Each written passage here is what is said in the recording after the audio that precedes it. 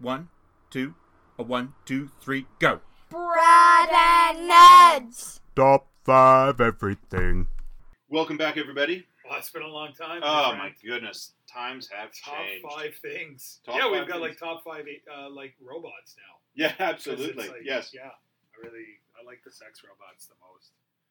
I was going to make a joke, but then I realized that I had a job interview the other day. Oh yeah. And as I was in you're there, putting stuff out in public. Yes, I realized that. I was like, maybe I should go back and check my my web presence. I've always been very confident that I've Googled, my name in various iterations. Yeah. Most commonly, it comes up with people who aren't me. Yeah. And the things that number who one have my name. Yeah. Number which one is other great. people. Yeah. Yeah, and none good. of them are pedophiles, which is like woo, huge. Yeah, dodged a bullet on that one. Yeah. The things that do crop up of me. I mean, there's a couple of photos of me looking a little bit worse for wear, but mostly it's innocuous stuff.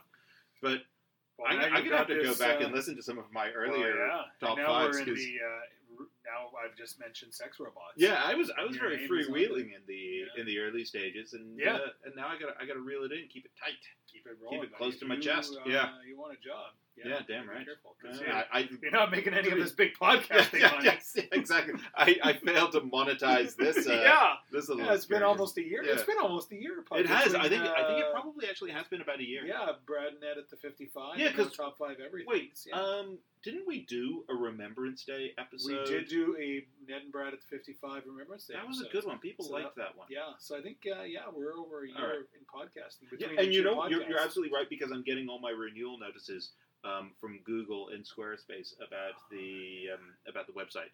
So no free advertising to Squarespace. Squarespace, you need to give us money. We just mentioned it. Yeah, absolutely. Yeah, or at least give me a discount on the renewal. I think that's fair. Yeah, it's not cheap. But now we're going to talk top 5 things. Yes, what things are we going to be talking about? We will be talking about tonight the top 5 situational comedies of the 1980s. Yeah. Are we sticking with sitcoms? Is it just sitcoms? I thought we were going to do top 5 TV shows. Oh, I'm not doing TV shows. I'm doing sitcoms. It's a bit expansive, eh? It's too. Yeah, there's too much out there. Okay, well then that removes. I was going to throw a wild card at the We'll end. throw it in anyway. We'll throw it in anyway, and I'll be like, get that out of here. That's not a sitcom. It's not a sitcom. We're going to toss that out. Yeah. Okay. What makes it a sitcom? Let's talk about it. Situation comedy? Well, I think the definition of what a situation comedy is fairly obvious. Well, why is it called a situation comedy? I've never understood that.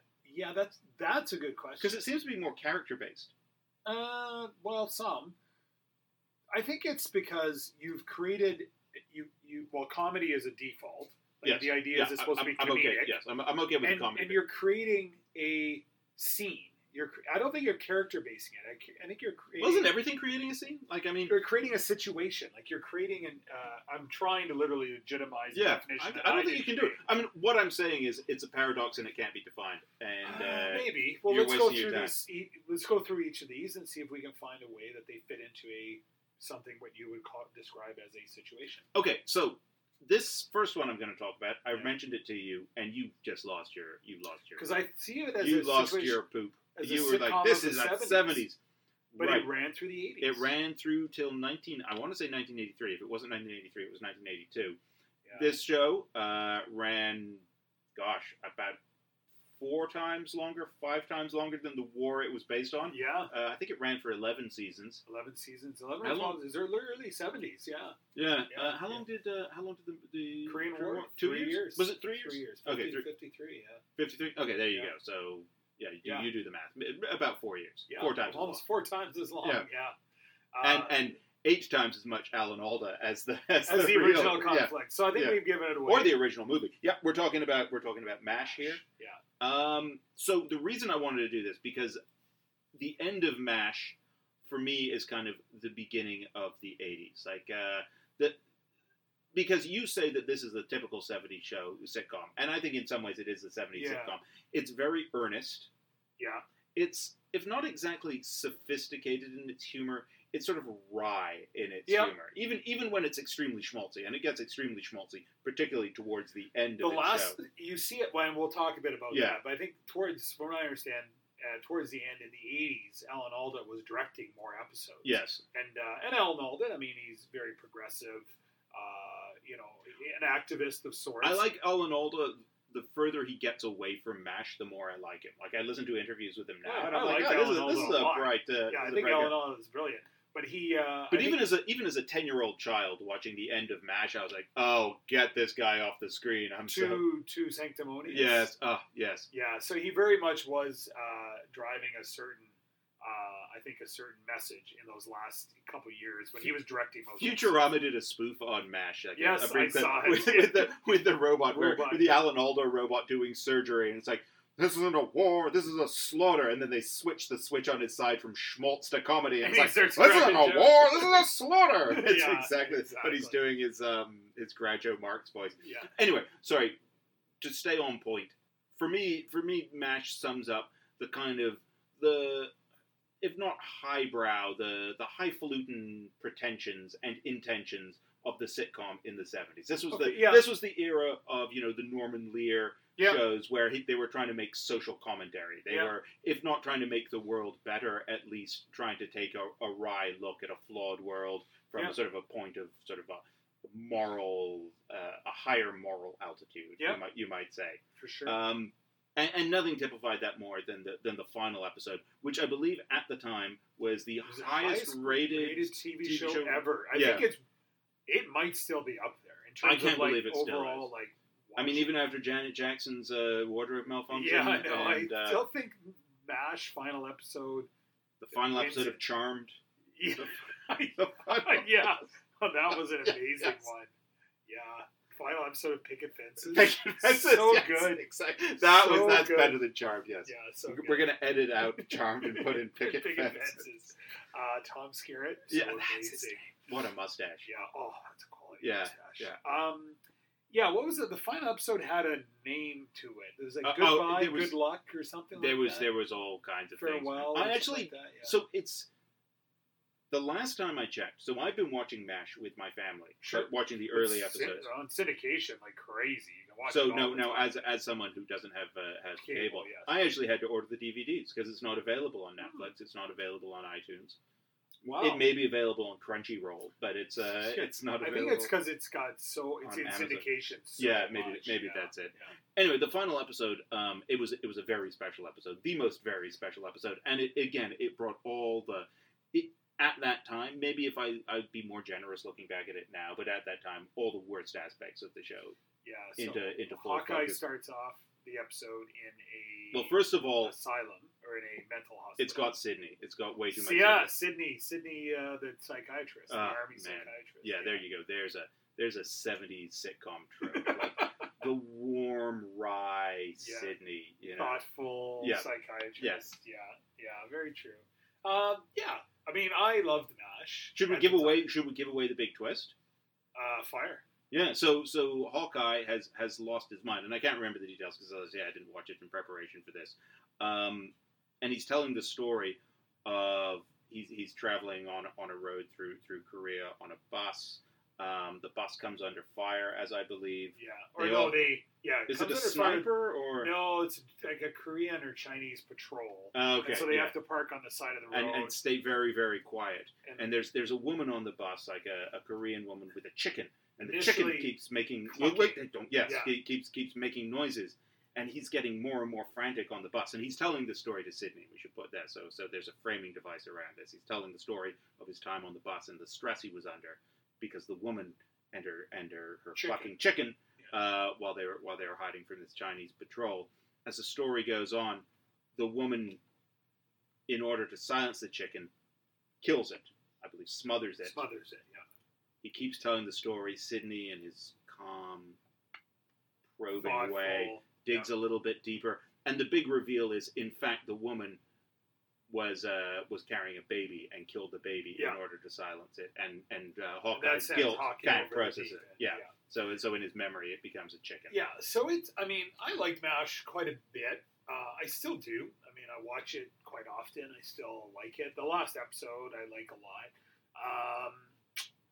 It's an interesting show in that through its existence, I mean, a lot of shows don't survive character changes very well, and MASH survived it very well, if not actually exceedingly well. Became more successful. Became more successful in terms of ratings or more successful in your view became a better show? I think ratings, but I think became a better show. I can't decide if I'm a curmudgeon, but I like Frank Burns. Yeah, and I like. I like what Winchester brings to the show. Yeah, he brings he's a good foil. It ends up so it does two things. There's three big character changes in MASH. Yeah, for anyone who's not familiar. So one was Henry Blake dies. Actually. Yes. I love Henry Blake. I think Henry Blake was a great and replaced character. by Colonel Potter. Yeah. Trapper goes home and is replaced by B.J. Honeycutt. I don't like B.J. I like Trapper. Apparently, tensions between My True Beliefs, book of his true beliefs. There was tension between Trapper and Alan Alda. In part because the thing that I guess the straw that broke the camel's back was Alan Alda's character started doing the types of surgeries that Trapper's character was supposed to they were so intermeshed with their characters. And they were getting so. I guess the show is becoming more about Alan Alda and less about the character who plays Trapper, who I can't even think of right now off the top of my head. No, I couldn't tell you. And then the final character change was Frank Burns, this incompetent buffoon of an army surgeon. What a with performance.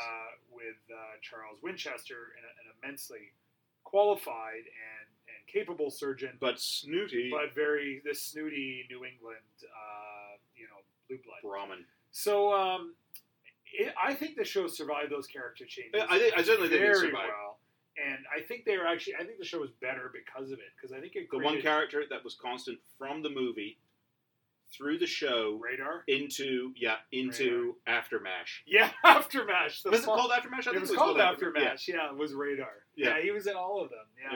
Yeah. So I think it survived the character change as well. I like the foils that it created. I appreciated they created like an army character who was a thoughtful army character in Colonel Potter. You know what I mean? Like he was real army. Because up until that time, like anyone who was real army was a blatant jackass and an absolute yes, boom. that's true. Colonel Flag. Like they were all these like preposterous stereotypes. It was a little. I mean, it was definitely true to its source material. If you watch the the original movie, exactly. But I think with Potter, they found a nice medium position. In fact, you could sort of see that sanding off the rough anti-authoritarian, anti-authority aspects of the 70s, morphing into the Reagan 80s. It's Morning in America.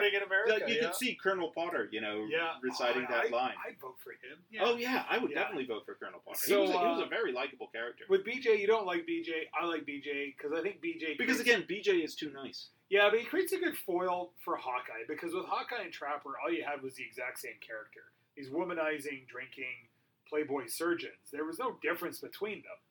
And you're right. I mean, Trapper was married, but he cheated on his wife constantly. And with B.J. Honeycutt, you get this, nice guy. You're right, immensely nice guy. I mean, but I guess a bit more of a. Every time they changed out a character, they changed for someone slightly more cuddly. So Blake again was bumbling and charming and very pleasant. Yeah, but Potter's Potter is perfect. The father character. He's perfect. Yeah. Well, and then the one they change out Frank, who is there's very little redeeming about Frank, and they bring in Winchester, who has a lot of redeeming but is ultimately a good doctor and B actually a decent human being. Can be a decent human being. There was never an episode where Frank was a decent human being. No, never. He was consistently a jackass. Yeah. Fair enough. Yeah, you're right. You're absolutely right. And for portrayals of the regular army. Yeah. Hot Lips Houlihan. Yeah. She was regular army. Yeah, and she sort of got mocked for it, but she was still like nobody doubted her competence, even in the early seasons. Yeah. Nobody doubted, her goodness. She could be a pain. Yeah, but she was certainly a foil. Her competency was off the charts. Antagonist. Like she was an incredibly talented officer, and it's interesting that she was the woman, and she was probably the most respected and respectable stand-in for the military. Interesting. MASH. Okay. Yeah. We've got MASH. So one thing before we move off it, I want to do if we had a little bell, we'd be like a ding. Yeah. The problematic notes, because with all these shows, there's anytime you look back at culture of the past, especially in these days, there's going to be like, ooh, that was a little problematic. But I gotta say, Sexist? watching MASH with wow. my kids, the number of times I have to press pause and go, you must never say that in public. Unbelievable. Yeah, and it got better. Yeah. It got better in the 80s. In the 70s, it was disturbing. Yeah. Like, basically, sexual assault is fine on MASH. Yeah. Yeah. Yeah, I mean, actually to the point of assault, I think. Yeah, I mean, certainly harassment is, is to be expected and encouraged. Yeah, encouraged. Yeah, that's what wacky surgeons do. Yeah, it got better in the 80s. That might be a byproduct of television in the 80s anyway, 70s and 80s anyways. But, yeah. So, not good. So let's move from that, which I'm going to typify as the typical, or maybe the archetypal 70s show, for a few reasons. The ones I've touched on, it's sort of high-mindedness, Sure. It's moral vantage point, but also it's sort of like anti-authoritarian take, and also the fact that it was set during in a workplace. Now, admittedly, it was a war, so it was always a workplace. Even when they're in the swamp, they're at work. Yeah. But for me, like, you look at, and this isn't entirely true, but for many of the great sort of 70s, late 70s comedies, it always has this aspect, this anti-authoritarian. People are down on their luck. There's in a the real 70s. down. Yes, in Oh, the you're 70s, right. the 70s show, and this is actually Very much so. I think I latched onto the workplace This is Barney because Miller. everyone's down on their luck. Barney Miller. The Oh my goodness. Jeffersons. Yeah. Although they we're did actually move it up up on their luck, but yeah. yeah. Or Archie Bunker, All in the Family. Yeah, I'm with you. So let's contrast that aspect with what I would say would be the typical 80s show, and I'll ask you to talk about this one, which is, and also speaking of problematic, but let's set aside the problematic issues for a moment, and let's talk about the Cosby Show. Because, I mean, I think for me, the Cosby Show was like the 80s-ness of a sitcom. Like, in a big house, everybody's wealthy. Everyone's wealthy, everyone's successful, so you're right. It is a great counterbalance to what you saw in the 70s. So, set in New York, and not the New York of Barney Miller. Yeah. And which I've been watching recently is on CHCH. It's good. It holds up. It's really good. It holds up really well.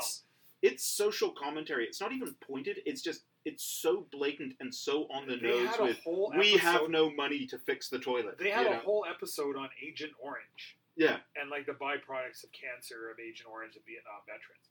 Incredible. Yeah. Yeah, really good. Anyways. I don't know if that would hold up. Like, if you did that today, I think people would be like, oh, Jesus, guys. Put a little spin on it. Can I have some fun here? Yeah. That's true. I don't think it would hold up well. So, so you look at that, kind of gritty. Welcome Back, Carter. That's sort of like gritty 70s comedy, situation comedy. We haven't got to the situation aspect yet. To the 80s, you're right. So, I mean, you have a family living in beautiful urban New York. One's a doctor. The other's a very successful lawyer. They have a big house, a big family. The family is cute. They have problems, but they're pretty easily resolved.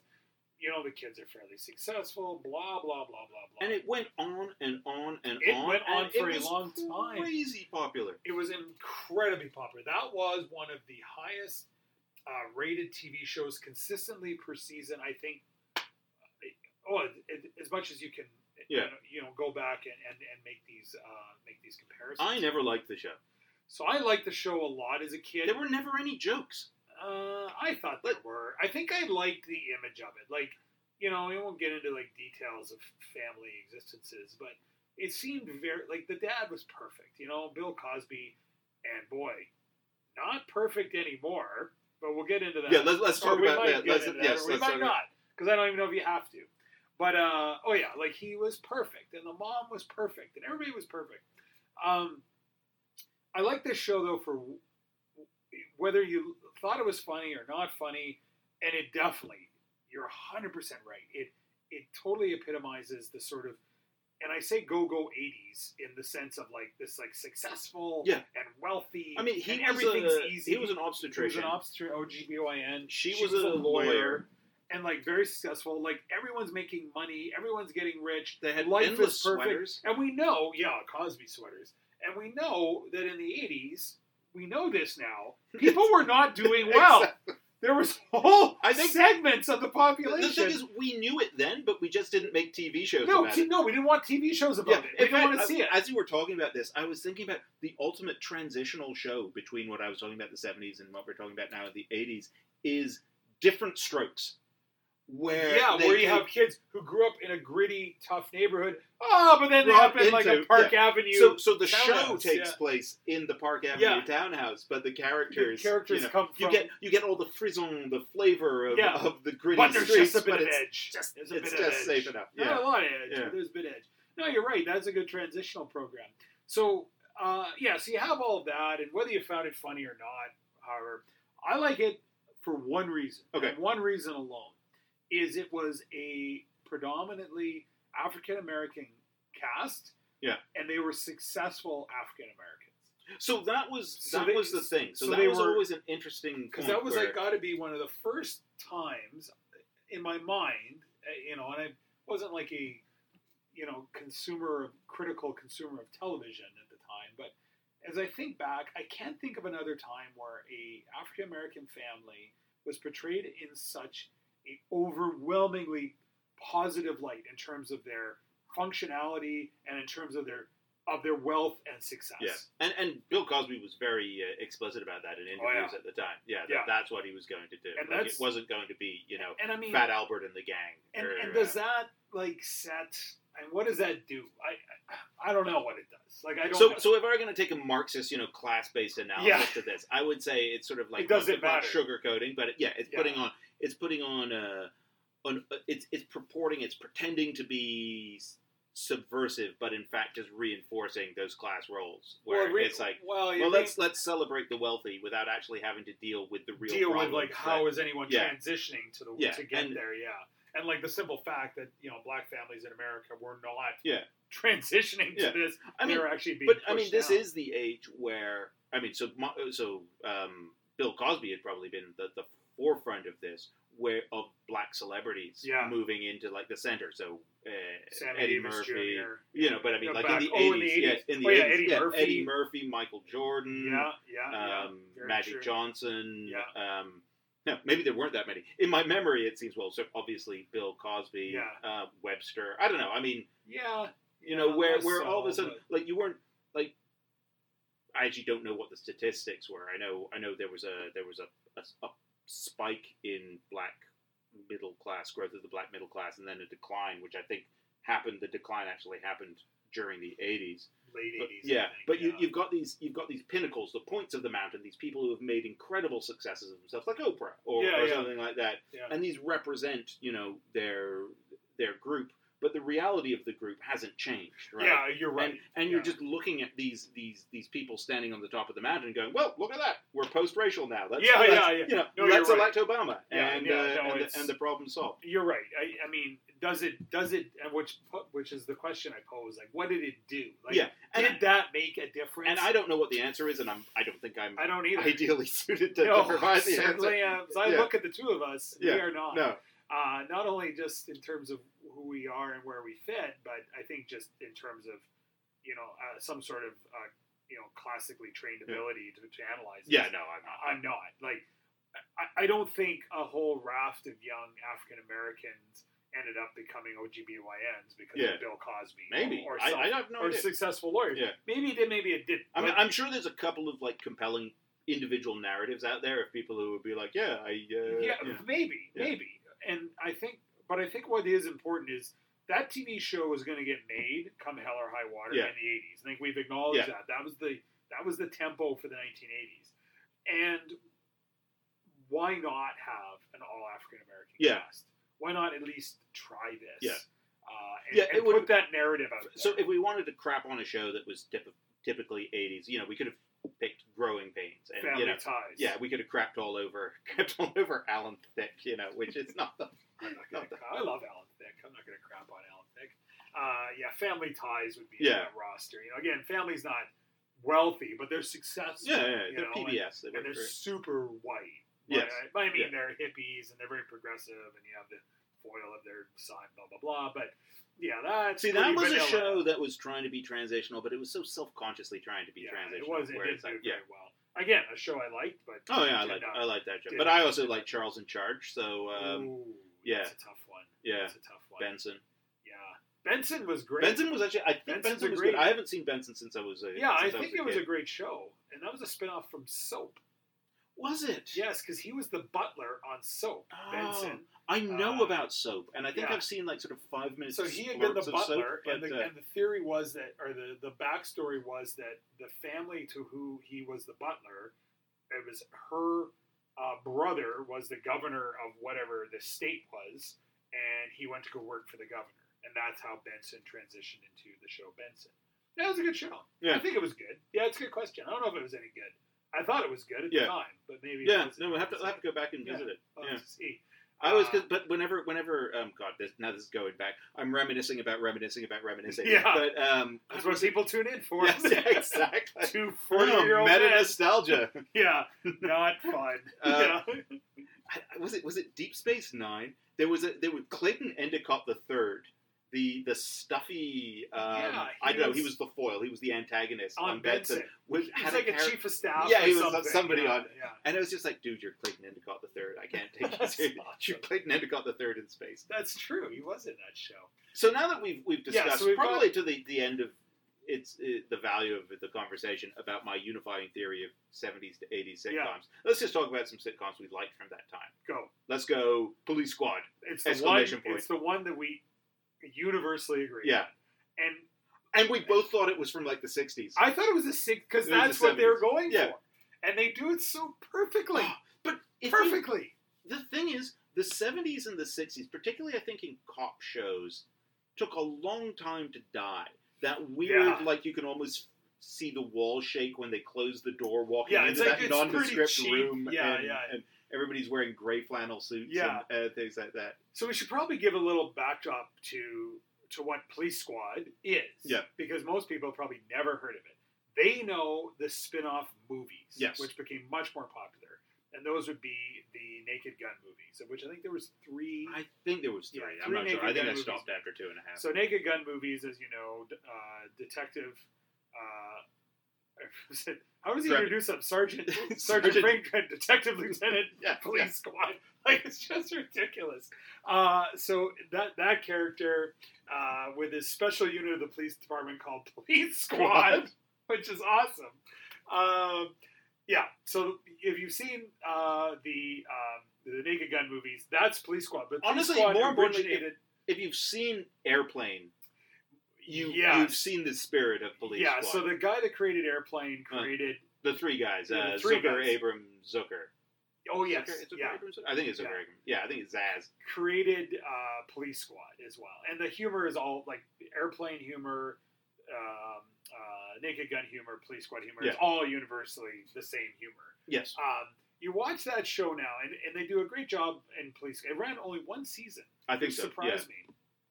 I thought it ran longer. It has certainly a longer... I don't think a 1-season TV show from the 80s has a more enduring legacy than Police Squad. Well, it's unlike anything else that it is. I think. It is. Well, now it's hard to say what's on TV because everything's on TV. Yeah, but back in the day when you sort of had 3... Well, this would have been when you had 3 networks. I don't think anything else had been like this, where that was dressed up and held itself out as a regular absolute farce cop show. Like it never winked at the audience. I mean, it was obviously completely fraudulent, ridiculous, and ridiculous. But it was very straight faced in its presentation, which is like the classic Leslie Nielsen way. Well, that's how he does his humor. He never breaks kayfabe or whatever. Yeah, he's always on point. Yeah. Could you have found a better person for that role than Leslie Nielsen? Yeah. The great Leslie Nielsen. Love him. Yeah. So Police Squad, ran 1 season. I think has a long pedigree after the fact with the movies that it spun off, more so than the 1 season that it ran. Way ahead of its time, I would argue. So I don't think anyone was doing this. It had one sort of imitator, and I was mentioning the show to you earlier. We'll get to it. Let's get to it. Let's transition to it. Yeah. Okay. Because we'll transition automatically to it. But you're right. It is an imitator of it because this was very original. Police Squad. This idea, this farcical police drama, and doing it as a TV show. I mean, So it was because we both thought it was the 1960s. because that is literally what they're going It's so perfect. So like it's, M Squad, it's which was like Lee Marvin, Yeah. these ridiculous 60s TV shows. Everyone's in gray flannel suits and the skinny ties and driving these big cars around, solving crimes, shooting these little snub-nosed 38 caliber pistols that like they're just ridiculous, eh? And I gotta so hand much it. gunplay. We talk about Leslie Nielsen, but you gotta hand it to everybody involved. Oh yeah, in never breaking character, never winking at the camera, never but playing for laughs. Do it so well. Yeah, so they start off every episode has like its title episode, which is what every detective show had. Like the Rooster Crows or something like that. It was called, and then the narrator would say a completely different title, which is brilliant. Like it's so ridiculous. And then it would always start off with sequence. And the opening sequence was always. And special guest star William Shatner. Yeah. And I never think they got William Shatner. They did have William Shatner. God, that's a good guess. But they had a lot of big gets on their special. Oh, yeah, because they had Robert Goulet. Robert Goulet. Oh my God, that's the biggest of the gets. In the 80s, that was huge. Yeah. So they have these special guest, and special guest star Robert Goulet. Yeah. And they always die within a second of being introduced, and then you never see them again. Yeah. And so they're not in the show at all. That is crazy fun. Yeah. That is a lot of fun. The ending, I mean, we've done the opening credits. The ending credits, where everyone would freeze as if the camera had frozen. Which is a classic device of 1960s cop shows. Except for the one character who was usually the villain would sort of look around. Because it wasn't freeze frame. It was people would just stop moving. But you could see everyone blinking and a dog walking by or the villain is not in on this. So he just leaves. Yeah. He just gets away. So smart. Yeah, so, love Police Squad. Getting back to not all the characters involved, all the actors involved, playing it absolutely straight. So I guess I was reading an oral history of Airplane, and I guess Robert Graves, who plays one of the pilots. Yes. Do you he was in Mission Impossible. Yeah, exactly. Like a well-known actor for doing straight things. Yeah. The type of movies that Airplane is spoofing, so they bring him in. Apparently, he didn't get the joke at all. He really did not. And if you recall his scene, he's got the kid up in the cockpit. And he's like, do you like gladiator movies, Billy? You ever been in a Turkish prison? He just had no idea what he was supposed to be doing. Perfect. Yeah. Well, he nailed it. Yeah. No.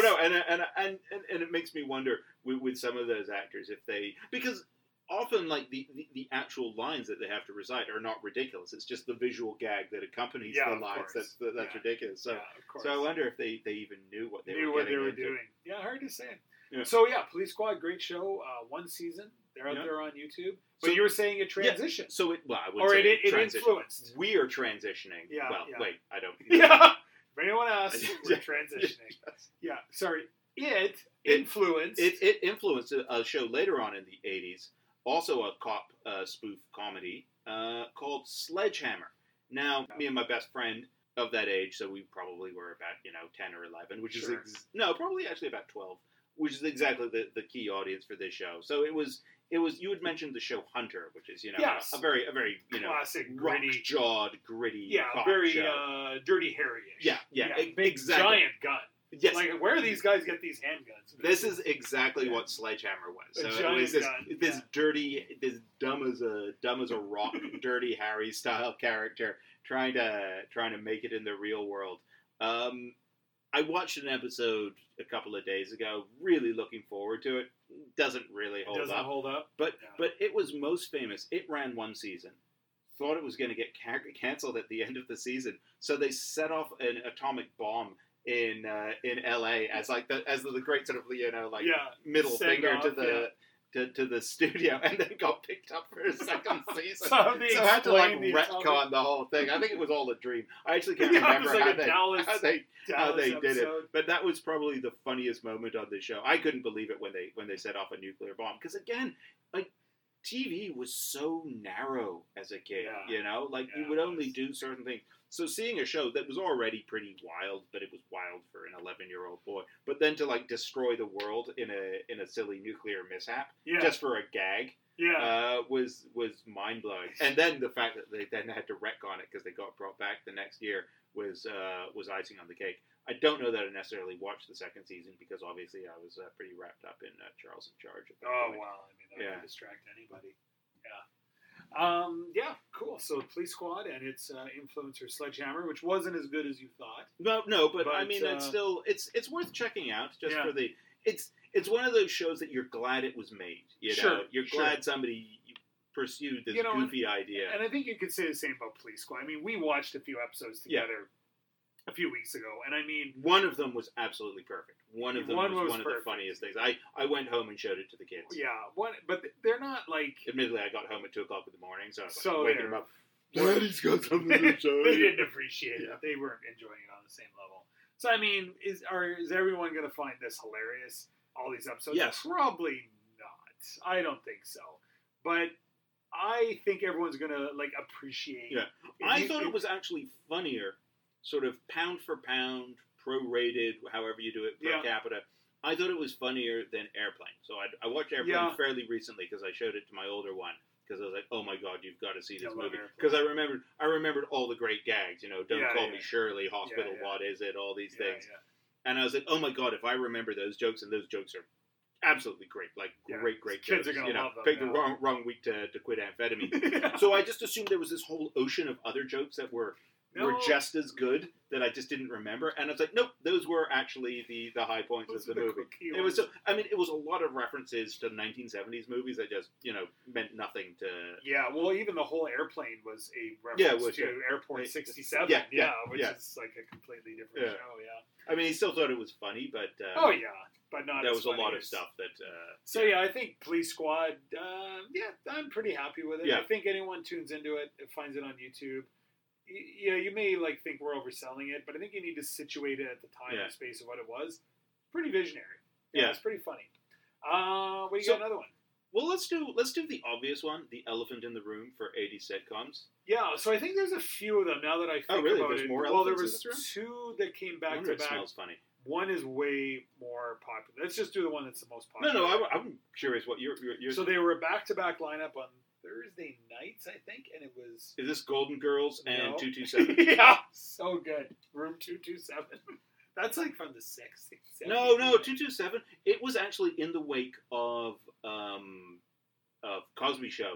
There was a whole spate of black sitcoms. Yeah, well, there was I believe it had Jack A in it. There was one Ain't no place like you better believe it. Ain't no place. We're editing that out. What? No, that's my best work. There was a spinoff from Cosby Show. Different World. Different World. Yeah. Which was what it was. No, the shows I'm thinking of are Cheers, which I think is the elephant in the room. One. Yeah, it's for me the and Night Court. Oh my god, I forgot about Night Court. So they were kind of a 1-2 punch on. Were they one after the other? As I remember, they were. Maybe they weren't, but I remember them as such. And I didn't watch a lot of Night Court. Yeah, so in a weird way, I didn't get it. So I liked Night Court a lot, but it definitely jumped the shark at some juncture. Did it? Okay, yeah. I think that's maybe it. Yeah, and it jumped the shark big, and it just kind of continued rolling along despite that. Whereas Cheers definitely morphed kind of well. It aged well, and then Cheers just sort of wrapped up. Yeah, you know? And its wrap up was a big episode. I mean, we're talking about cast transitions with MASH. I mean, Cheers did the ultimate cast transition. Where they with Shelley Long. With Shelley Long. Yeah. Where they had built the entire sort of premise of the show around her relationship with Sam. And then they introduced Christy... Allie. Yeah. Yeah, I forget what her character's name was in the show. Oh my God. Rebecca. Yeah, Rebecca. Yeah. And still managed to... Yeah, but it was done very well. Yeah. Like, if you bring in these characters, Cheers brought in characters throughout the seasons because it brought in Frasier. Well, exactly, because Frasier comes in as a very much a side character. Yeah, but becomes like a key character. Well, actually, strangely, because he's brought in as Shelley Long's fiance. Yeah. Then she departs the show, and he sort of like steps into the void. Actually, to fill this like academic. Yeah. Oh, and losing Coach. Yeah, Coach died. Woody Harrelson. Yeah. Comes in. So shows, you're right. Like I think a lot like MASH, it's a show that survived character change very well, which is kind of a sign of good writing. Norm and Cliff start out in the first sort of one season. Certainly Cliff. Norm is a more important character than Cliff in the early going. Yeah. But I mean, both of them are very much peripheral, and it's only later in the run that they become key characters. Yeah. So I think I think Cheers is a great show, and I think it's still a great show. It's on. It holds up. I watch it. It holds up very well. Yeah. And I gotta say, like, she's held out as a warning to others. Shelley Long's poor career choices. Right. She was exceptional in that show. Outstanding. She's a very, very good comedic actress. Very talented actress. Yeah. But Cheers is a good one because I'm gonna kind of step back about your theory about 70s. Oh yeah, it completely blows my theory apart. It does blow it because it's a bit gritty. Yeah. Even the way it's filmed. It's filmed in a very grainy way. Well, the early episodes are filmed very strangely. I mean, it's always like little one-act plays, or maybe two-act plays. I don't know how long an act is, but it's all mini plays. But like you watch the first couple of seasons, you'd swear it's actually filmed on film. Like it almost looks like those old 70s sort of like, I don't know, cinema verite, where people will like walk in front of the camera, for no particular reason. Like it doesn't accomplish anything. It's just let's make it look like this is a real, bar, which you would never do. Like in Friends, that would never happen. Everything is that 3-camera format and very staged, very locked in. Yeah. No, it was filmed in a very unique way, and and it was also a bit. I mean, even the character. So the main character, he's a former baseball player, professional baseball, but a failed one. Yeah. A failed baseball player who's an alcoholic. Yeah. And who has relapses of alcoholism during the show. And in fact, everybody in that show is a loser. It's a bit of a loser. Literally set in the basement. Like you've got to go down. You've got to go downstairs to the bar. Cheers. Yeah, it's not bright and sunny. Yeah. It's down in the basement. It's dingy. And all these characters are kind of pathetic in their own way. Even Shelley Long's character, who's brilliant. Oh, entirely she's a failed academic. No. You're not even sure if she's brilliant. She may just be entirely she's brilliant. But she may not be. So it's one that definitely kind of bucks the trends of the 80s. Because no one's like rich and wealthy and successful and go. So I'm either going to say it's the exception that proves the rule, or my theory is just bogus. I think there's some truth to my theory, but it just I think there's a lot of truth because you could also point to like WKRP as a holdover. Yeah, that's pretty early 80s. That is early 80s. That's early 80s. You're still holding on to like the grit of the 70s. I think. In fact, just the notion of God, because they had. I remember they did the episode. It must have been in Cincinnati, the Stampede at the Who concert. Yeah, and that's they actually did. That's 79 or 79. Yeah, 79. Yeah, so I think it's not a good one for that because I think it still proves the 70s, grittiness of situation comedies. Cheers, definitely. I think it is the exception that proves the rule because it's also why it was so popular and so endearing. So Night Court that ran. Not opposite to it. I swear it ran after it, but I could be wrong. I'm pretty sure it was an NBC show. Yeah, I think they were both NBC shows. Cheers is definitely NBC. I don't know. Yeah, so was Night Court. Yeah, so they're both NBC shows. Night Court, again, I think kind of successful because, it was a bit gritty too. Because, I mean, it's this evening court in Manhattan. So everyone, all the characters, or not all the characters, but all the sort of transient characters that are coming into court for their first appearance court or whatever it is in the United States, is they're pimps and prostitutes and this and that. It's pretty rough. It's a really interesting premise. It is an interesting premise for a comedy, for a situation comedy. I think it survives because of a couple of key actors. John Larroquette, number one. Yeah. His character, Dan Fielding, outstanding, and they morphed that character like no character in TV has been morphed before. He was this straight-laced, pretentious public prosecutor. Oh, was he? I always thought he was the sex-crazed. They morphed him to that. Oh, that's interesting. I don't know what season that happened, but they did a 90-degree turn with him, and they created a completely different character. Still a competent, wealthy, successful prosecutor. Yeah. But this sex-crazed. Yeah. Degenerate is rolled into it. So. Why they went that direction, I don't know, but it worked pretty well. Did you ever see the John Larroquette show? Yeah. Speaking of gritty... that was a really good show. The manager of a St. Louis bus station. Yeah. That was a really good show. That was a really good show. Again, yeah, a really good show. Everything was run through a foggy memory. John Larroquette's a pretty talented actor, I think. Yeah. But I mean, like, the holdover of, like, that's like such a 70s really premise. old. Like, that's like Taxi almost. Yeah, exactly. Which might be an 80s. Is that an 80s sitcom? No, I think I consider it a 70s because it had Andy Kaufman. And when did Andy Kaufman die? I don't know. Yeah, okay. Yeah. I swear it might have been in the 80s. Weirdly, I think it probably ran into the 80s. Because, I mean, 80s, Tony Danza got his start on that show, He did. Yeah. And then moved on to... Yeah, Oh, there you go. There you go. There's Like, your, it's who's more the boss? like, let's bring the working class into the rich setting. It's There like, you go. so we can just have the... reinforces your theory. we can have man. the groovy accents, but, you know, never actually have to face financial... Because it's difficult to... If you have characters that face financial constraints... You have to write around that, you know? You actually have to write stories about that. Yeah. But if everybody's got every material want they could then you have can just satisfied, then it's just, You can just be goofy. Let's just sidekick focus on the, let's just focus on the misunderstanding. And, that's true. Yeah. That's very true. Okay, that's a good 1-2 punch. Both great shows. Although Night Court definitely kind of ran longer than it needed. Yeah, to I don't got a bit weird yeah. at the end, I think. Whereas Cheers transitioned very nicely and just sort of ended. Yeah, really great actually. Speaking of just ending, do you have any others? No, I don't. I had my one curveball that it's not a sitcom. Well, now I want to know what the curveball is. Well, do you have any more? No, because I mean, all the other ones I have now that I think about it are 90s. 90s I sitcom. had something to say about News Radio. 90s sitcom. Yeah, but that's very much a 90s sitcom. Yeah, 90s, good show.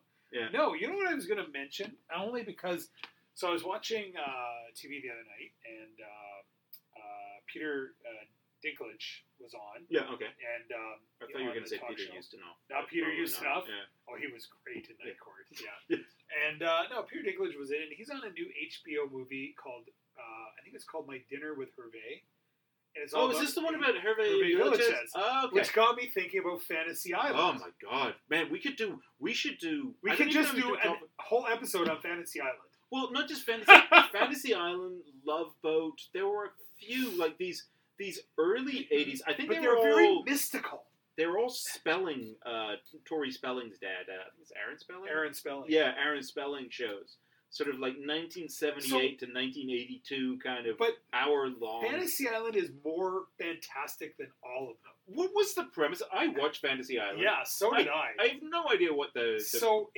this is what... I went back and I read the Wikipedia page of Fantasy God. Island. Thank God somebody does. Yeah, yes. Well... Somebody's willing to put in the hard work. The research that Brad Ned's Top 5 demands. Yes. Wikipedia. And I was thinking about it, like, this was a weird show, man. So you had this island, and I'm using air quotes now. I'm sure it was an island. It was probably a peninsula. Not a peninsula. It was a peninsula, and they just dug a channel. We're an island now. We're still a peninsula. It's just a name. Actually, it's a peninsula. No, it was like this... Like a 6-foot island, I guess. This like tropical paradise island. And there was Mr. Rourke, was the owner of the island. Right, and that's real Corinthian leather. That's Ricardo Montalban. Yeah. And his lieutenant, Hervé Villachez, which was Tattoo. Yeah. And they both wear these matching white suits. Well, speaking of we never followed up on our problematic theme. Anyway, it's all right. Yeah, that would be one. Well, actually, it isn't. I think they played him a bit as a dwarf, but not tons. I don't think they overdid it, actually. Yeah. I was gonna say more like he's as the native. Hervé? Yeah. I don't know. I don't think he was, because I have no idea where Fantasy Island is. Yeah, that's true. Okay. Hervé Villachez is actually French. Is he? He's a Frenchman. Yeah, he's from I think from Paris actually. That's where he's born. And patron, l'avion. The boss, the plane. This Mr. Rourke character and this whole island had this. It was kind of a weird show that created these mystical fantasy situations where you would pay money and come to the island and you'd live out your fantasy, whatever your fantasy was. and Mr. Rourke would always introduce the characters for that episode as they came off the plane. Yes. To Tattoo. Yes. And he'd stand there and goes, "Oh, that's Mr. Ned Fox. He wants to play a very dangerous game." There's always like a premise of like, and there would be like 3 fantasies that would be playing out throughout the hour-long episode. And one would be probably funny and goofy with wacky results. And one would be more of a love story, but one would be very dangerous and whatever. And possibly the most dangerous. And it was the most dangerous game. Yeah. And there was always this sort of backdrop that this person will die. But often Mr. Rourke would come in to like save the day. So this Mr. Rourke character runs this crazy island that has this crazy ability to create fantasies out of nothing. And so he does that, which is awesome. And number 2, he's like a special forces operator. Yeah. Because they can just slide in and out of situations and like use his if you're wearing a suit like that, you have to have some better have some skills. special forces training. Yeah. And he can just like show up in the... I remember one episode as a kid, like he showed up in... Like there was a great white hunter character who showed up and to hunt the dangerous game. Big horn sheep? Oh, big man. Yes, right. Yes, it was man. Yeah. And he was going to hunt Mr. Rourke. Oh my. Yeah. But so the whole episode, not the whole episode, but the snippets that they're showing is like him trying to hunt Rourke, but Rourke is always like 3 steps ahead of him because Mr. Rourke is just amazing. Yeah. Not only does he dress well, he can show up in the jungle and do crazy stuff. It was a great show, man. Not a sitcom at all. Well, it had comedic elements. No. Definitely not a sitcom. It had comedic. I think to be a sitcom, first of all, you just have to be half an hour long. Yeah, this was an hour. Yeah. So that's too long. Okay. Next, Brad and Ned's top 5 shows from the 80s about helicopters. Oh, where do you end? Where do you start? Yeah, exactly. Yeah, Airwolf, Airhawk. Air this, air that. Well, like every show was like, what was it? Riptide, they had helicopters. Oh, yeah. Riptide, Magnum had a helicopter.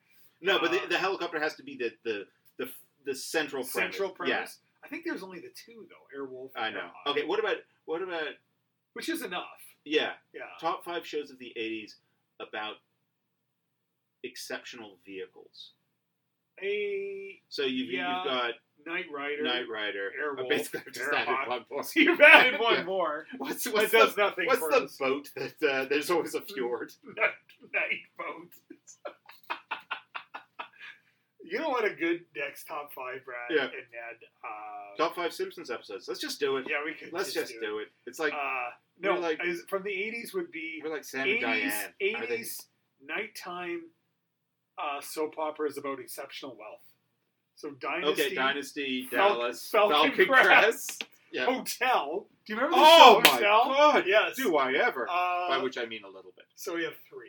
Yeah. There was more though. I think one was called Houston, which was like Dallas but cheaper. Calgary. CTV's knockoff. Knots Landing. Oh, of course, Knots Landing. Yeah. I think you could definitely get. Yeah, you could get 5. Well, what about Falcon Crest? That's all about running a winery. Is that what it was about? Yeah, they were a winery. Yeah. I'll see you don't get apricot wine. All right. On this note, I'm wrapping it up. I'm unilaterally. We'll have that. Putting a pin in this.